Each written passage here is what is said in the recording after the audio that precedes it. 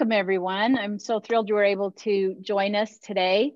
This webinar is going to be discussing several things we've been living with over the last year and what it means for the future.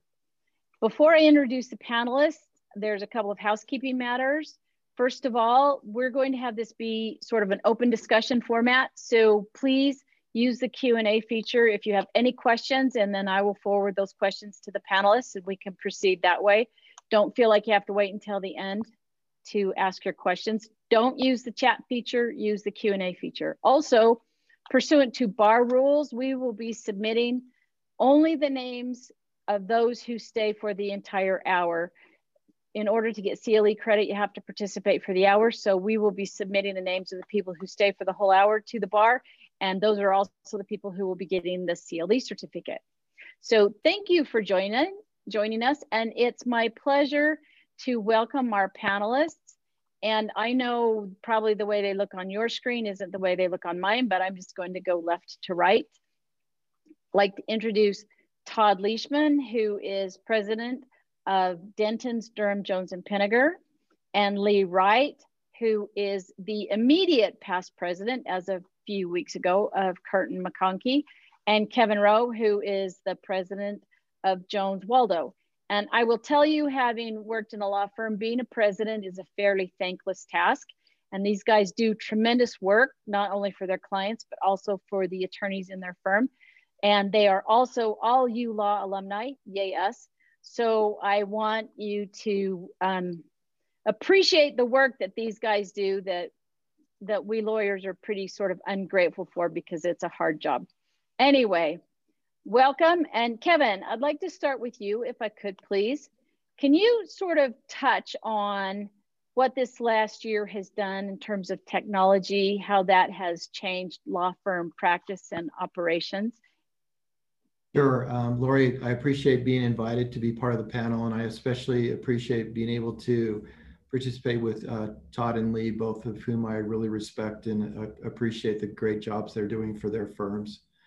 I just, as an initial comment, I think that what the pandemic has taught all of us is there's no silver bullet to anything in running a law firm, and that there are a lot of issues that we've been grappling with for a long time that have been accentuated or have been exacerbated because of the pandemic this year. And one of the things we talked about on our panel is the role of technology. Obviously, that has, over the last few years, been becoming more and more central to practicing law. Everyone's become more mobile, everyone's become more fluid across the business world. And I think that the pandemic has just brought that to the forefront. And one of the things that we've had to focus on in our firm is to make sure that our technology is as good and as robust and as secure as possible. And that includes making sure that we have video capability, making sure that our systems are accessible throughout from everybody. That includes client work, billing, communicating, and I think that technology has become at the forefront of practicing law with every other business, and it's just will continue to be in the middle of things. And so I think one of the things that the pandemic has taught our firm is that our technology systems need to be up to date and need to be functional. And the other thing is that technology is expensive.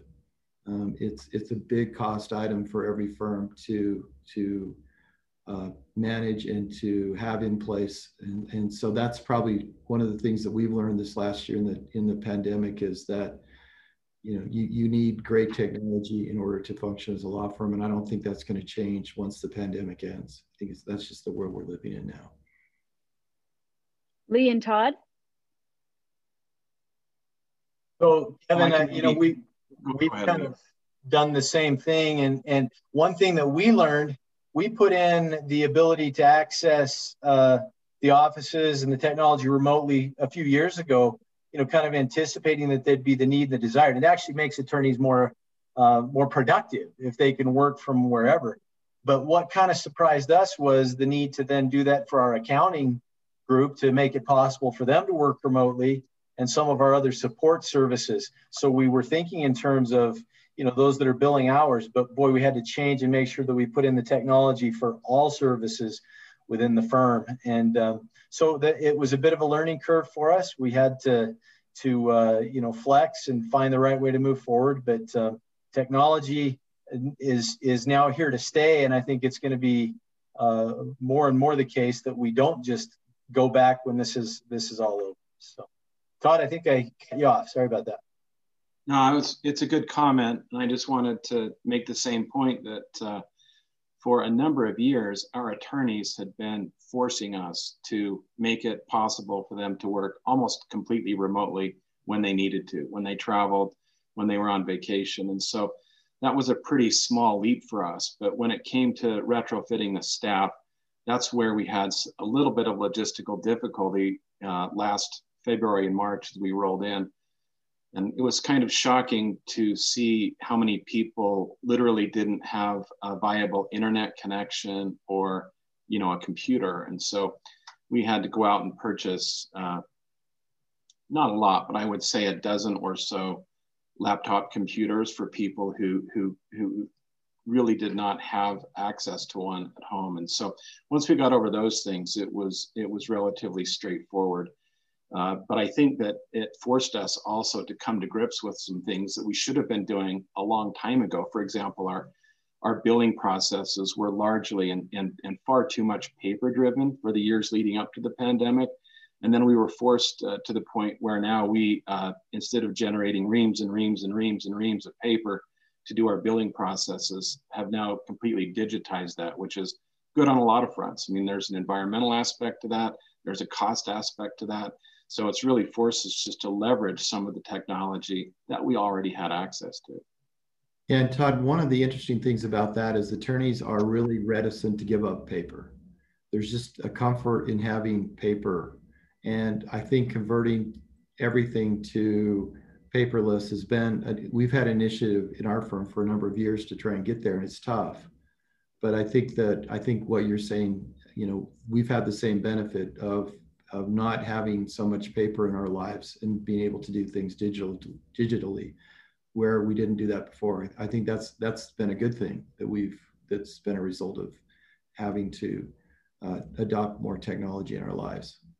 And Kevin, with the move to, you know, for example, the billings all being electronic now, where it used to be sent out in paper and reviewed, we've also had to have our IT people do some training on how to edit those documents now, you know, how to work within PDFs and those kind of documents, as opposed to the pen and paper, which some of our more senior attorneys in particular were really kind of reticent to give up, saying, well, just print it out and have it delivered to my home, right?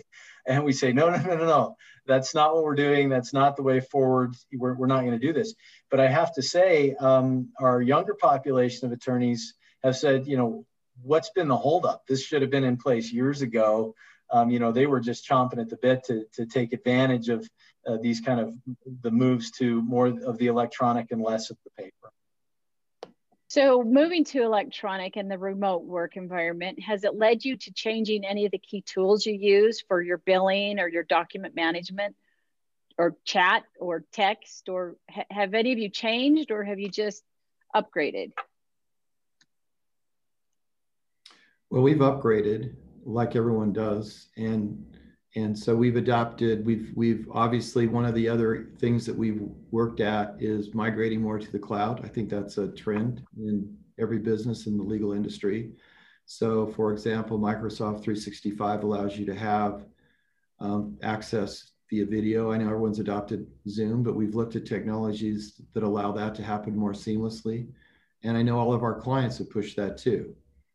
I think we've all been in Microsoft Teams meetings and Zoom meetings. And so we've updated, we've created apps for billing. I think every firm, every software currently does that. So I think that's something that has changed. And again, it's something that is a natural progression. And I think the pandemic has just accentuated moving in those kind of directions, at least within our firm. Lori, we didn't necessarily change tools either, but we went to our providers and said, it's got to have this functionality. it has to allow us to do these things. We can't do it the old way. It's more an upgrade on our end as well, rather than a shift. And we've gotten really good at the Teams and at the Zoom meetings. I mean, pre-pandemic, who did that? And right. Now, if the last thing we want to have to do is another Zoom meeting, it's just all day now. And so there's a real familiarity there. Interesting to watch how the security of those tools has changed since the beginning of the pandemic as well. The needing to put in the access codes and things like that to protect your meetings. And, as practicing attorneys, if you're talking with a client and all of a sudden a non-client comes in, and sometimes it comes in the room because now we're at home, and sometimes they are able to get into the meeting, then you've got some other legal issues at play there.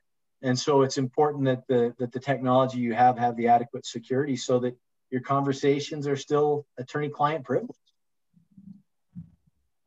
So for sure, the video technology at our firm has been a big revolution. And even as I'm sitting here right now, I have a web camera mounted on my monitor, which I think is a pretty common occurrence across the firms right now. But of course, none of us had the ability to do that. And the fact that we're having this webinar chat right now so comfortably, where people are used to talking into a camera and people are used to participating in a meeting by watching it, is a testament to how quickly, as an industry, we and everybody else has sort of moved into this technology. And I think it's not very, I don't think it's a very insightful comment to say that a lot of this is here to stay, and it should well be here to stay because of the efficiencies that we can get by doing business this way.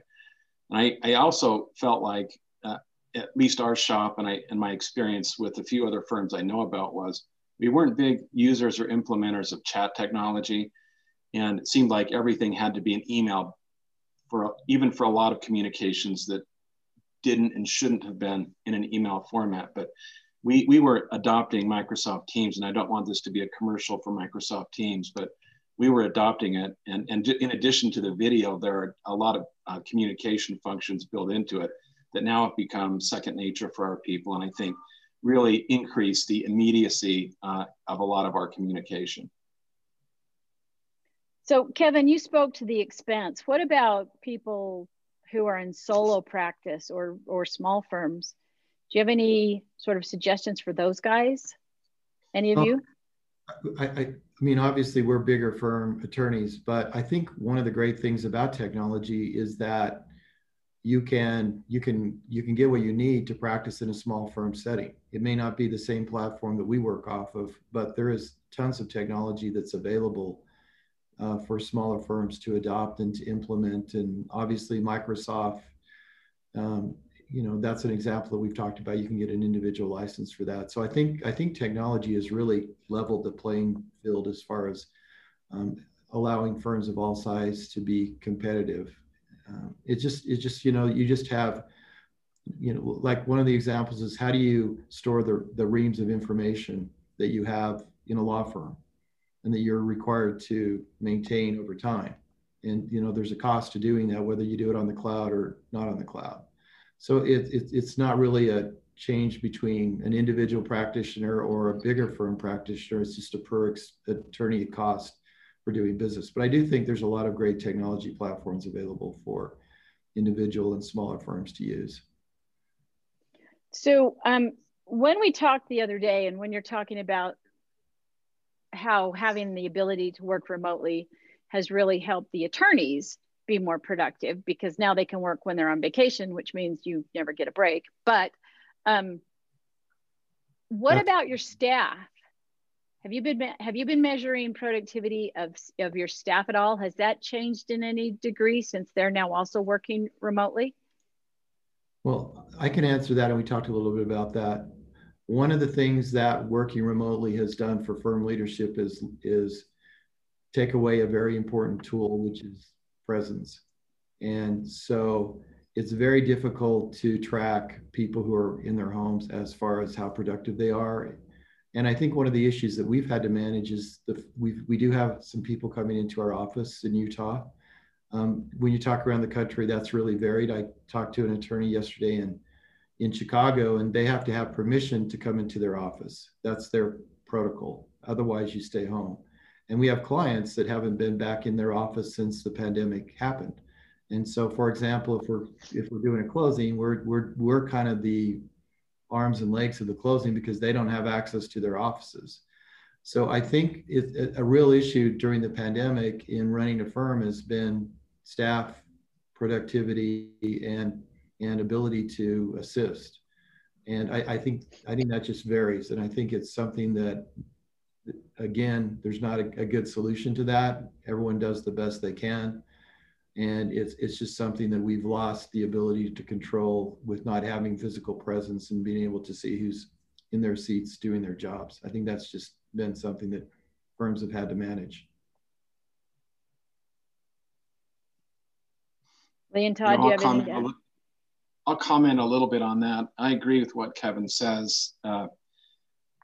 We've been tempted over time to equate being able to visually see someone sitting at their desk to being able to monitor their performance. But I've come to realize during this experience that managerially, it's very hard to track true productivity even when they're there. And so I've come to rely a little bit managerially on the presence or absence of comments, questions, complaints from the attorneys and other people about their ability to work together.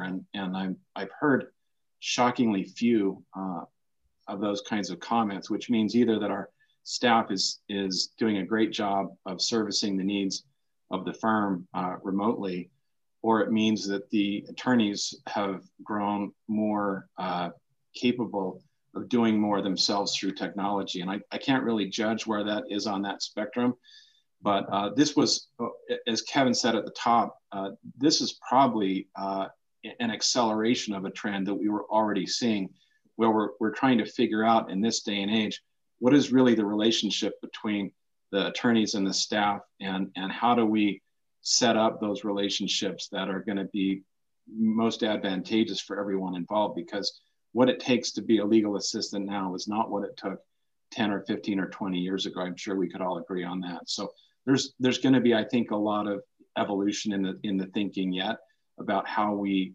best make the firm work together as an overall unit. Well, Lee? Lori, on our side, a couple of things. When we went remote, and we're currently on an A/B schedule. So, half of our staff is in Monday, Wednesday, Friday. The other half is in Tuesday, Thursday.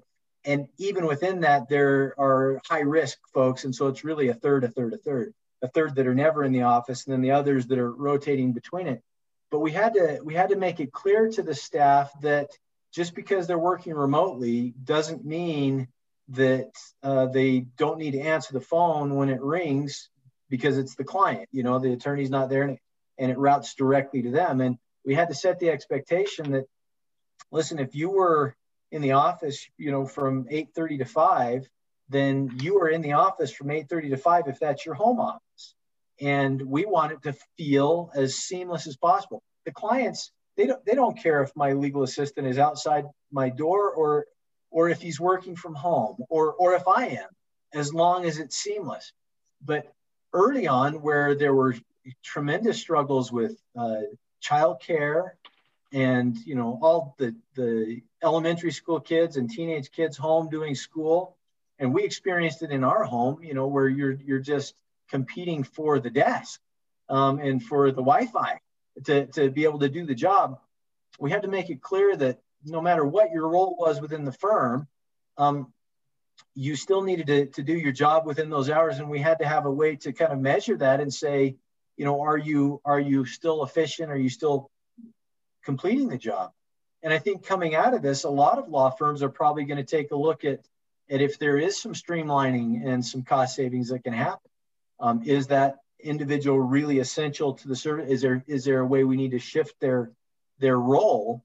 But we had to say, if when it's possible, make sure you've got the childcare. When it's possible, make sure those interruptions aren't there, that you're actually able to work and be as productive as possible. We realize that there's a season of disruption and tremendous patience with that.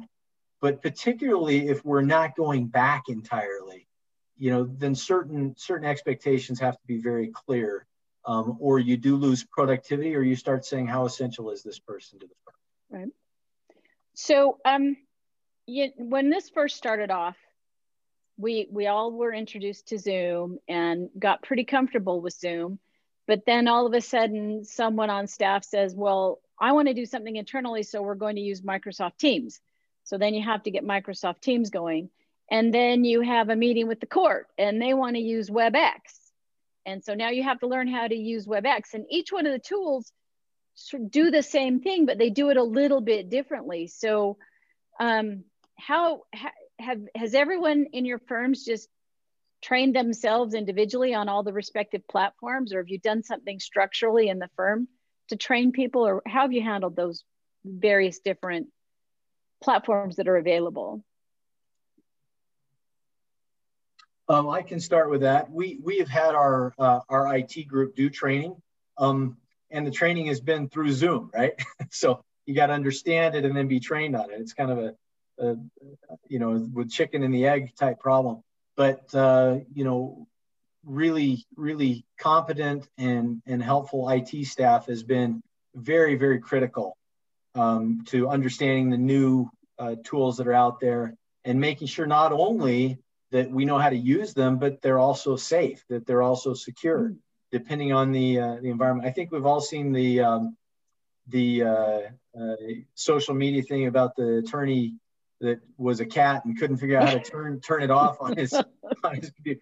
That's a disaster. You don't want that. You need to make sure you can avoid that. Beyond that, our IT group has done some training on security related things. There is a lot of phishing that's going on, a lot of emails going out saying, you know, hey, look at the latest COVID update, and you click on it and all of a sudden they're in your system. So working remotely and having it, you know, more of this just required more training and an IT group that really stepped up. I think Lee just said something very important right there, which was the overlay of cybersecurity on this whole problem, because we've been spending a lot of cycles for a variety of reasons, chief of which is the demands of our clients to give assurance that our systems are as secure as they can be.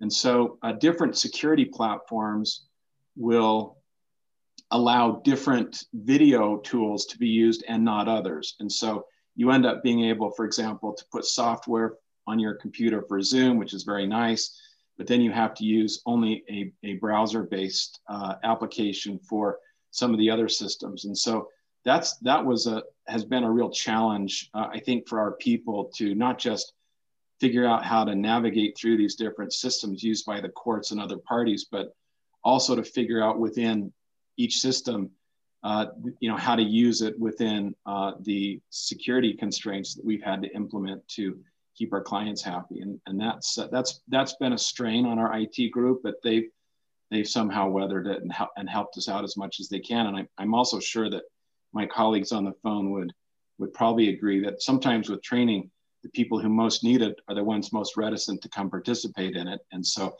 that just kind of adds to the frustration of the IT group that when they do schedule training and have good training, it's hard to get all of the firm there, and with good cause, by the way. I mean, people have complicated schedules, and it's just really hard to schedule something that everyone who needs to can fully participate in. Well, I think that despite what we've been doing and what we may do in the future, it seems to me that we're still losing something. You're losing the ability to walk down the hall and ask a question. You're losing some of that collaboration. And I don't know if that can actually be dealt with virtually, if there's a way to adequately compensate for just being present. And Kevin, you mentioned that, being present, being there, having the opportunity to speak to one another, talk things over. So we do lose that. So how do you then, Todd, let me start off with you. How do you sort of maintain a firm culture when it's all remote?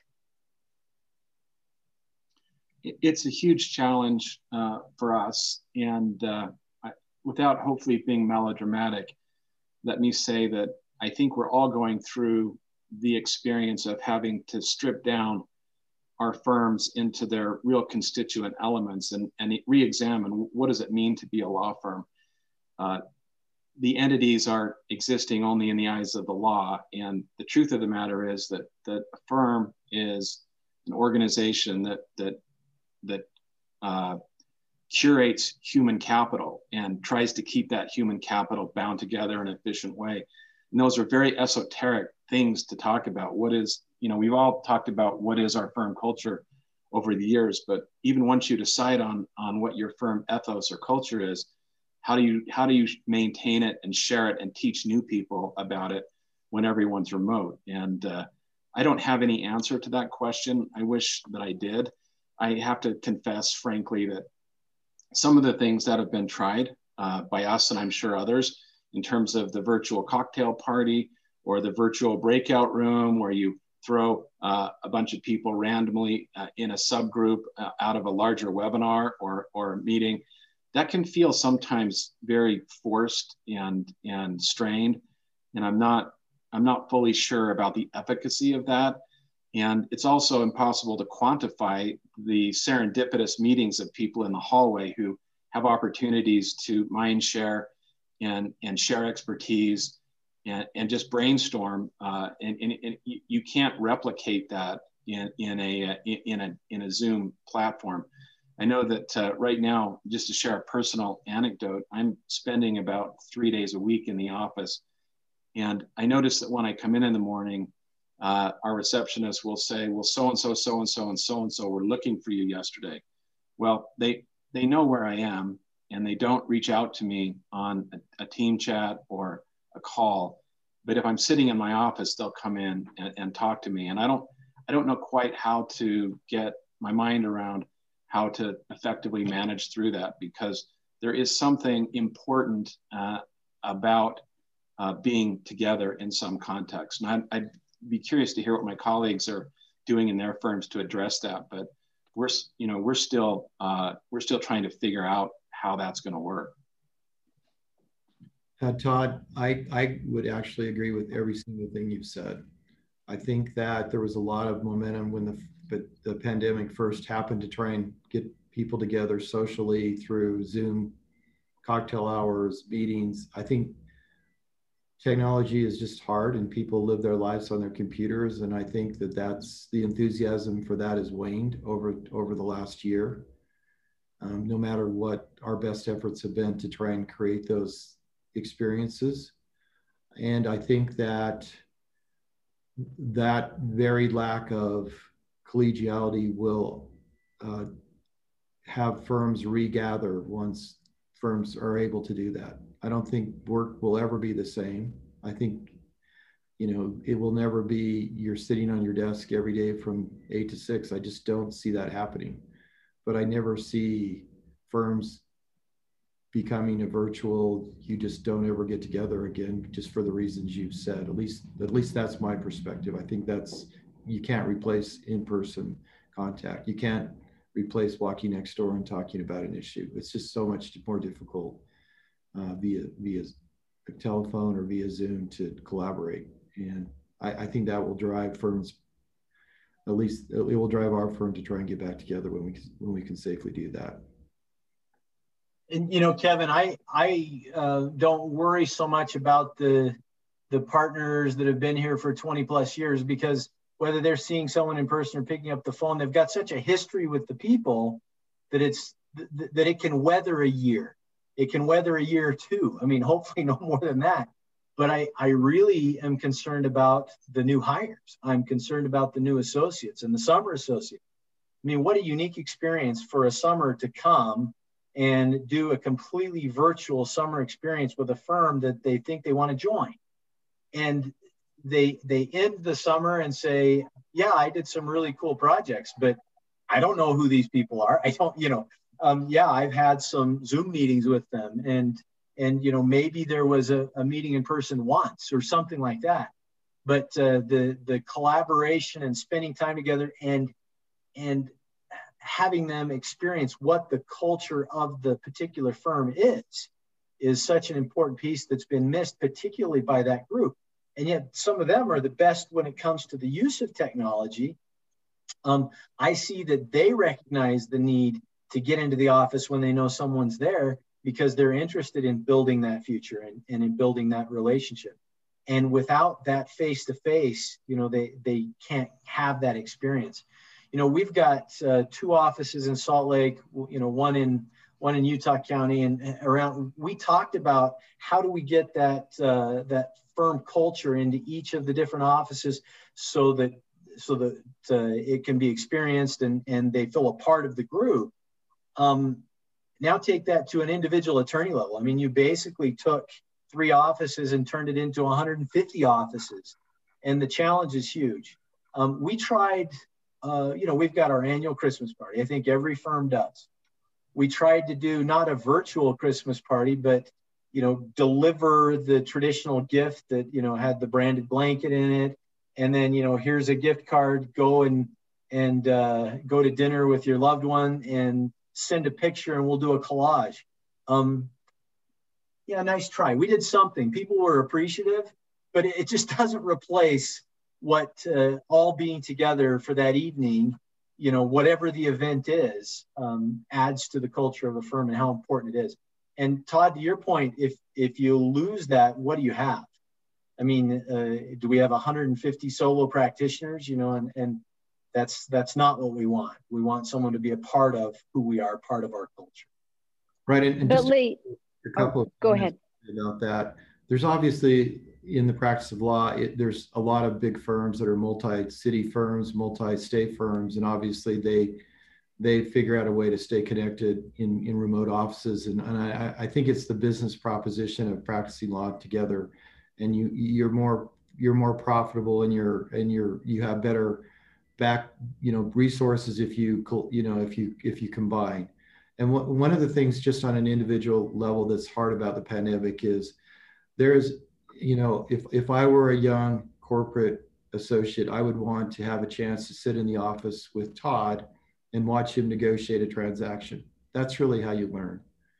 It's really hard to learn drafting a document and sending it over to Todd to edit, but you learn and you become mentored by sitting with someone that knows what they're doing and learning how they do it.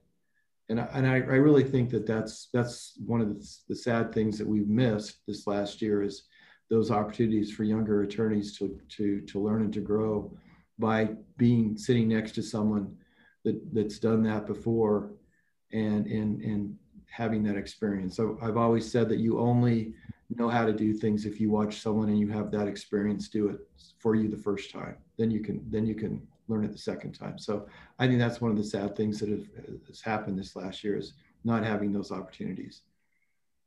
Well, Lee, as you said, Lori, if I may just add one thing, Lori, this generational issue is very important, and I think the younger generation of attorneys is paradoxical because, on the one hand, they are the ones in many cases with a lot of family obligations, and they will say to us quite readily, "I don't miss spending an hour each way or an hour commuting every day.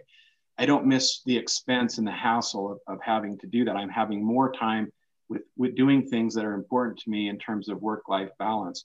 And yet they're the ones that are also, who have the most to gain from remote workings in that sense.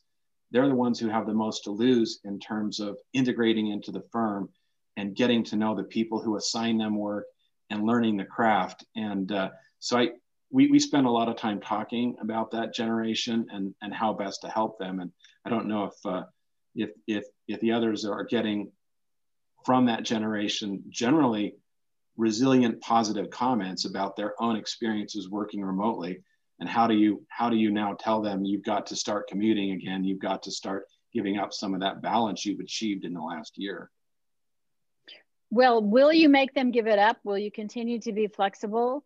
And if so, how do you continue to provide that flexibility, but also teach the importance of being in the office?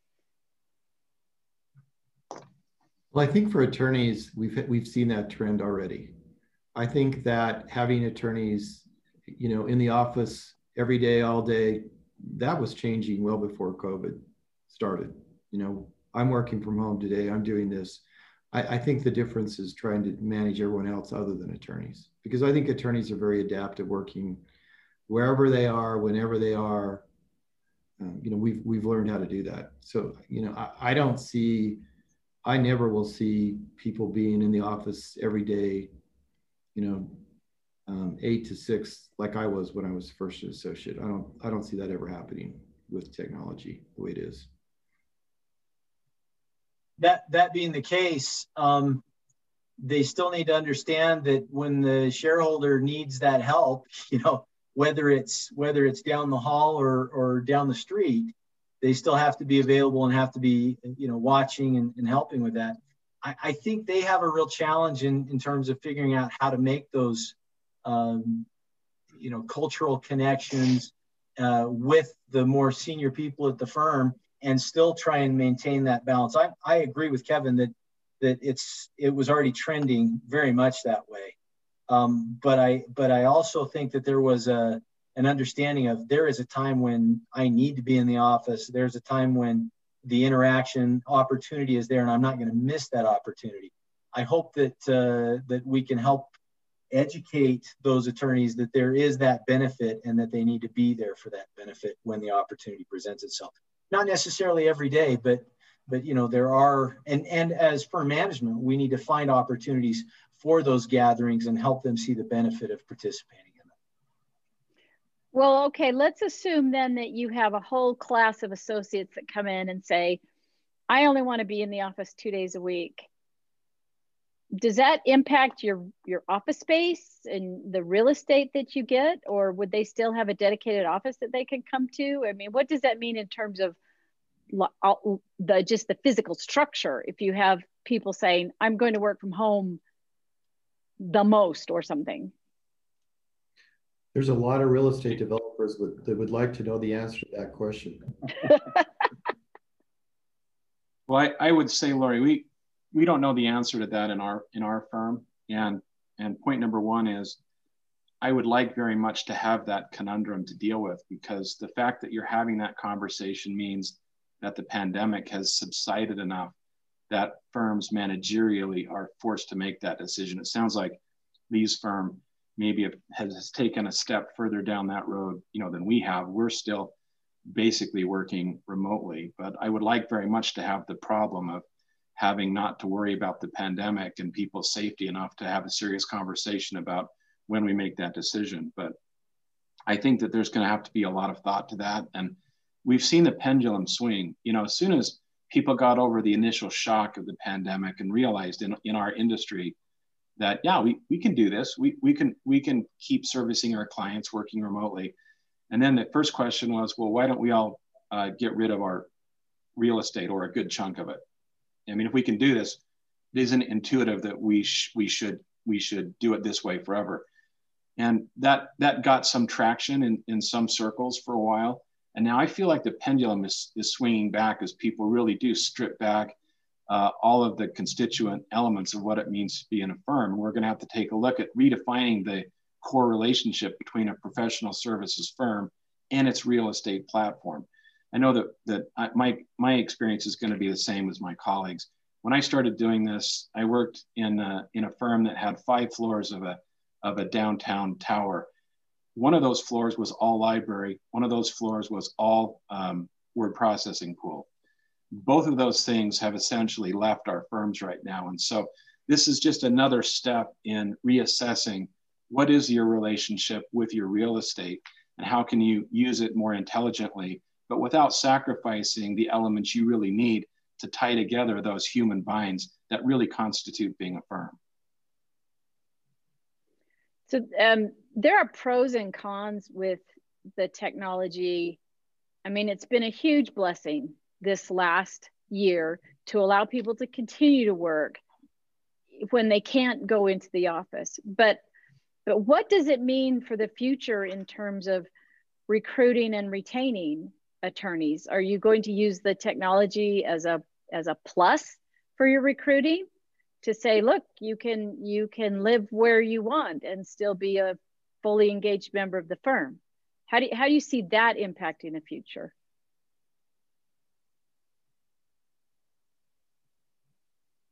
I don't think any of us have answers. I think that's I think that silence speaks volumes. I think that's a big issue, and I think it's going to evolve over time. And again, I think it's just the natural outgrowth of technology impacting our lives. I mean, one of the things we talked about is when I was first an attorney, we used to go to closings. I'm a transactional attorney. Now we don't. They want you, they know you don't need to. You can do everything remotely. You can get documents signed remotely. You can get things done remotely. And so businesses don't want to pay you to go to somewhere to close their transaction. So I really think there's great benefits to technology, but I really think technology is isolating. I think it tends to have you sit in your house or sit in your office and not interact with people. And I'm kind of concerned about what the world looks like and what it looks like to practice law if your life is sitting in front of a computer every day. I mean, I think that's a real issue. And I think that's something that folks are going to have to figure out. So I think I agree with everything Kevin said. Depending on how this shakes out, there's a real potential here, though, to reshape the industry that we work in terms of having a disparate and highly geographically diffuse workforce. The American Bar Association put out not all that long ago, I want to say within the last month, a new ethics opinion that basically confirmed what I think most of us believed, which is that it's perfectly ethical to have an attorney attached to your firm that lives anywhere else, in any other jurisdiction, including anywhere around the world. And as long as they're ethically practicing through your firm to your clients and they're registered to do that and licensed to do that, where they're required to deliver the service, the rules don't really care where you live or where you sit to do your work. And I think when you think about the ramifications of that in terms of our industry, that means that, some of the advantages that we all appreciate about living in Salt Lake City, Utah, might be attractive for, lawyers who work all over the country to sit here and to live here, but to be able to be linked to a firm in Chicago or Los Angeles or Washington, D.C. And I think that it remains to be seen what's going to happen to the ability of firms to attract and retain talent when the smorgasbord of offerings has been substantially broadened by technology and an acceptance that you don't really need to be in the home office in order to work through the home office. I don't know if my colleagues have comments on that, but it's certainly something we're thinking about here. Yeah, Todd, I think I've thought about that, and I do think it's going to shape how law firms work. And I think it actually, one of the outgrowths is it may even out billing rates across the country. That'll be an interesting thing to see what happens as we have more firms cross borders, because one of the things we've always known in Utah is you get to live in Utah, but your billing rate's much lower than someone living in Denver, let alone Los Angeles or New York. So I think that'll be interesting to see how that plays out over time. And I think what local firms are going to have to do is figure out a way to compete and be profitable on their levels to still attract talent as we compete with other firms coming into our market. I think we've had that issue for a number of years now in Salt Lake anyway, and maybe that will help. It's always a little bit frustrating to me to be doing a transaction with someone in Denver that is a pretty comparable attorney that's billing $100 more an hour, than I am, and so maybe that'll even things out. One of the questions I think that was in the chat room that I thought would be worth addressing is the idea of, hoteling or sharing space. My input is that I think companies that did that are kind of wondering whether that was so good with what's happened with the pandemic, as far as, having fungible space and putting people close together. So I really think that's going to be an interesting development in what happens. And I don't think that because of ethical rules and confidentiality rules, we're never going to go away from having attorneys having their own office and own space to do business in. That's just my thought about those two topics. For us, you know, the concept of hoteling came up as people were working more and more remotely, and everyone's in favor of it until it's their office, right? Yep.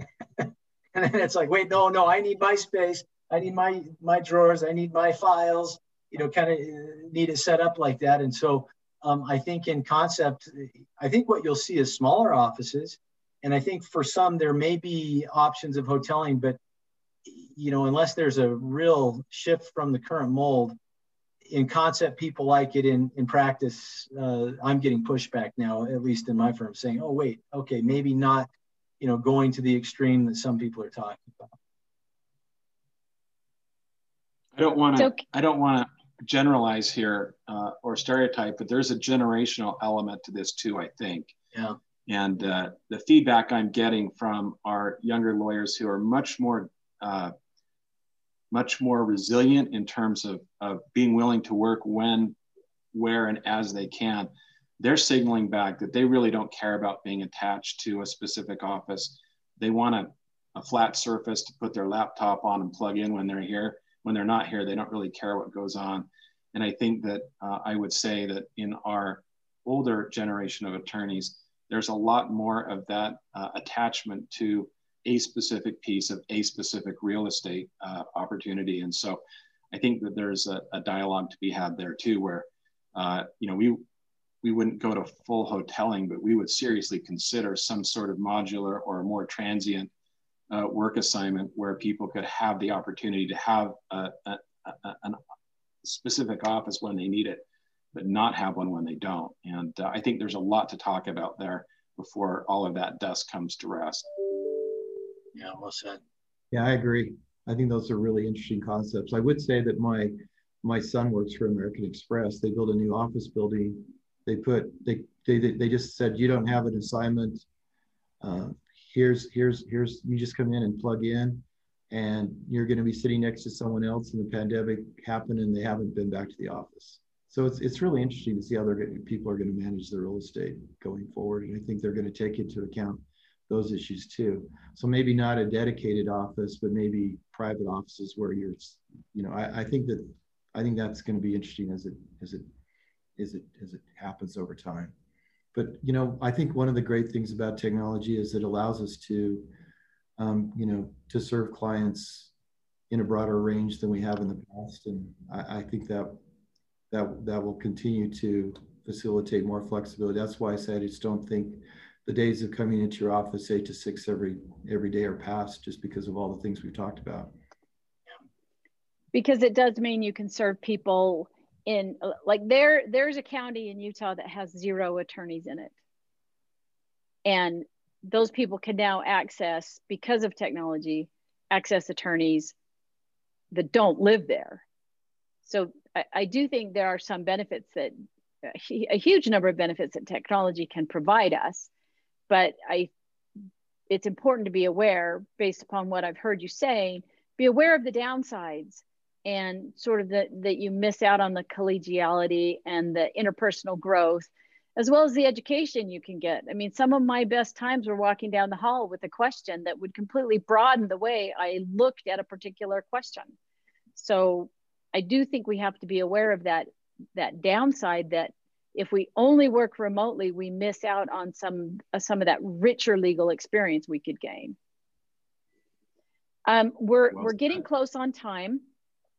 I do have a question, and I don't know if you guys know the answer to this, but as things change and we get back to more in person, can a law firm require mandatory testing or a mandatory vaccine? Have you guys talked about that at all at your firms? Yeah, Lori, let me start with that one. We've actually had some clients that have asked those questions too, and have said, hey, is it possible for us to say that, you know, our employees must have the vaccine before they're allowed to come back to work? And the, you know, the answer to that is, you know, the EEOC has given some guidelines that say, Well, yeah, it's possible for you to do that. But when you do that, there's two laws you're going to run into. One is the ADA, where if someone has a real disability and as a result of it can't have the vaccine, you've got to accommodate that.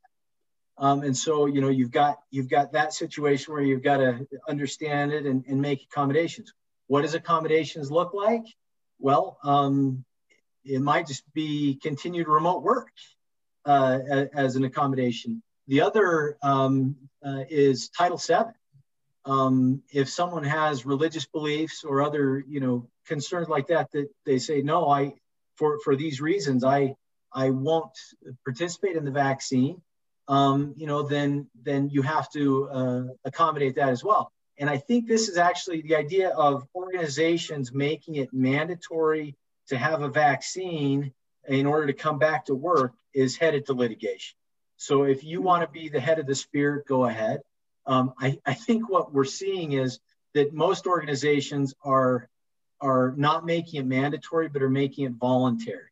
I was reading something the other day that said, Ford Motor Company and Kellogg's have both said, we will make it available for all of our employees as something that they can voluntarily choose to participate in, because I don't think they want to be the point of the spear on that and be part of that litigation.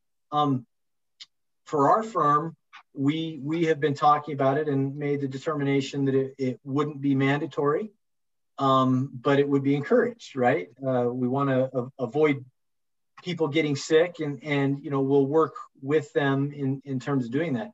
Another area where it's come up is for like arenas and theaters and even going into businesses, where can businesses say, in order to come in the door, you have to show us proof that you've either been vaccinated or, you recently had COVID and therefore you're safe. And, the same types of issues, and air travel is another one where it's coming up. There is, again, the Civil Rights Act of 1964 that prohibit discriminating based on religion.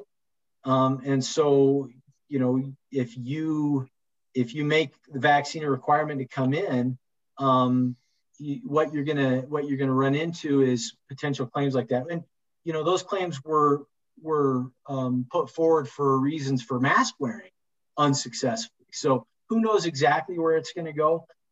We as a law firm, we're continuing to require the masking and the social distancing, encouraging the vaccine when it's made available, but not making anything mandatory.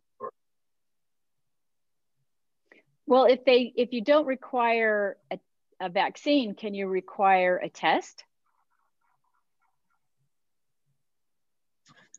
That's a good question. For public health reasons, I think there's some local regs and requirements where you can, before someone can come back into the workplace, for the safety of everyone else involved. And that's been going on for some time. So Kevin, I'm curious if you guys have tackled that issue within your firms, or if, I think we've got a month or two before it becomes, more critical. I think the governor said by May, everyone should have access, but just curious. Well, I'll reiterate that in a way, I'd like to be forced to make that decision, and we're kind of deferring the time when we have to make that decision until it becomes a reality for critical mass of the general population to get vaccinated. And so I know that our employment group is actively engaged in advising our clients, and our larger firm is actively engaged in advising its clients who are wanting to be proactive in this area. So far, I'm not a consumer of that legal advice quite yet, and we're talking about it, but we have not made a decision, because I think, we're lawyers and we're naturally conservative and reticent to rock the boat. And right now, our lawyers are doing great work, and like yours, and our clients still want us to work for them, and we're able to do work and bill them for it and collect it. So we just really don't want to make anyone uncomfortable unnecessarily or prematurely. And so I think that's, maybe that's my way of saying I'm managerially procrastinating talking about this, but in a real big sense, that's true. Yeah, Todd. I'm kind of, our employment folks have basically said what Leah said, which is you can require it with accommodation. So I think that's what I've heard, but we haven't made that decision what we're going to do in our firm at this point. I mean, we obviously have policies with respect to what you do now if you come into the firm, but we haven't broached the what happens when, if can you come in if you have an opportunity to get a vaccine and you've chosen not to get one. We haven't made that decision yet either. I'm in the procrastination camp with you. Well, and I should probably add that that's the direction we're leaning, but we haven't had to make the decision yet. I would just be surprised if we ended up making it a mandatory thing. But who knows? I mean, that's, as things continue to kind of move forward, we'll kind of the same with you, go to our employment lawyers and watch very closely what's going on and make our decision at that point. But it's an interesting issue that all businesses and all law firms are going to have to face. Yeah, I'm trying to wrap my head around the idea of having an opportunity to get a vaccination and saying no at this point. So I'm not even to the point of, that's my mindset. So well said. Let's see. Well, thank you through the three of you so much for this. It was, for me, really interesting to hear because I haven't been back in my office since March, and I miss going in. I miss talking to people. I do think you lose something when you're not there, but I also am especially gratified that I still have a job and I've been home. So I think there are pluses and minuses to this, but for me, the biggest takeaway is this is still in flux and we don't know the answers to some of these questions, and it's just going to play out over time the way it's played out over the last year. But it sounds to me that you guys, and I assume every other firm, is trying to be on the front end of these questions so that the answers you get are the best interest of your people and your clients, and that's where we end up at the end of the day, is everyone's just trying to make the best possible results out of a difficult situation. Well said. Well said. Thank you for hosting, Lori. Good job. Yeah. Thank you. See, go you law. Go you law. Good to be with you. Yeah, thank you so much. And for all of you that participated or that joined us, thank you. And I hope to see you at one in the future, another one in the future. Next week, actually, we're going to be doing an ethics one on the new advertising rules that have come out. So I hope I can have you at another one. And thank you very much to our panelists for being here. Thank you. Thanks, everybody. Well. Bye.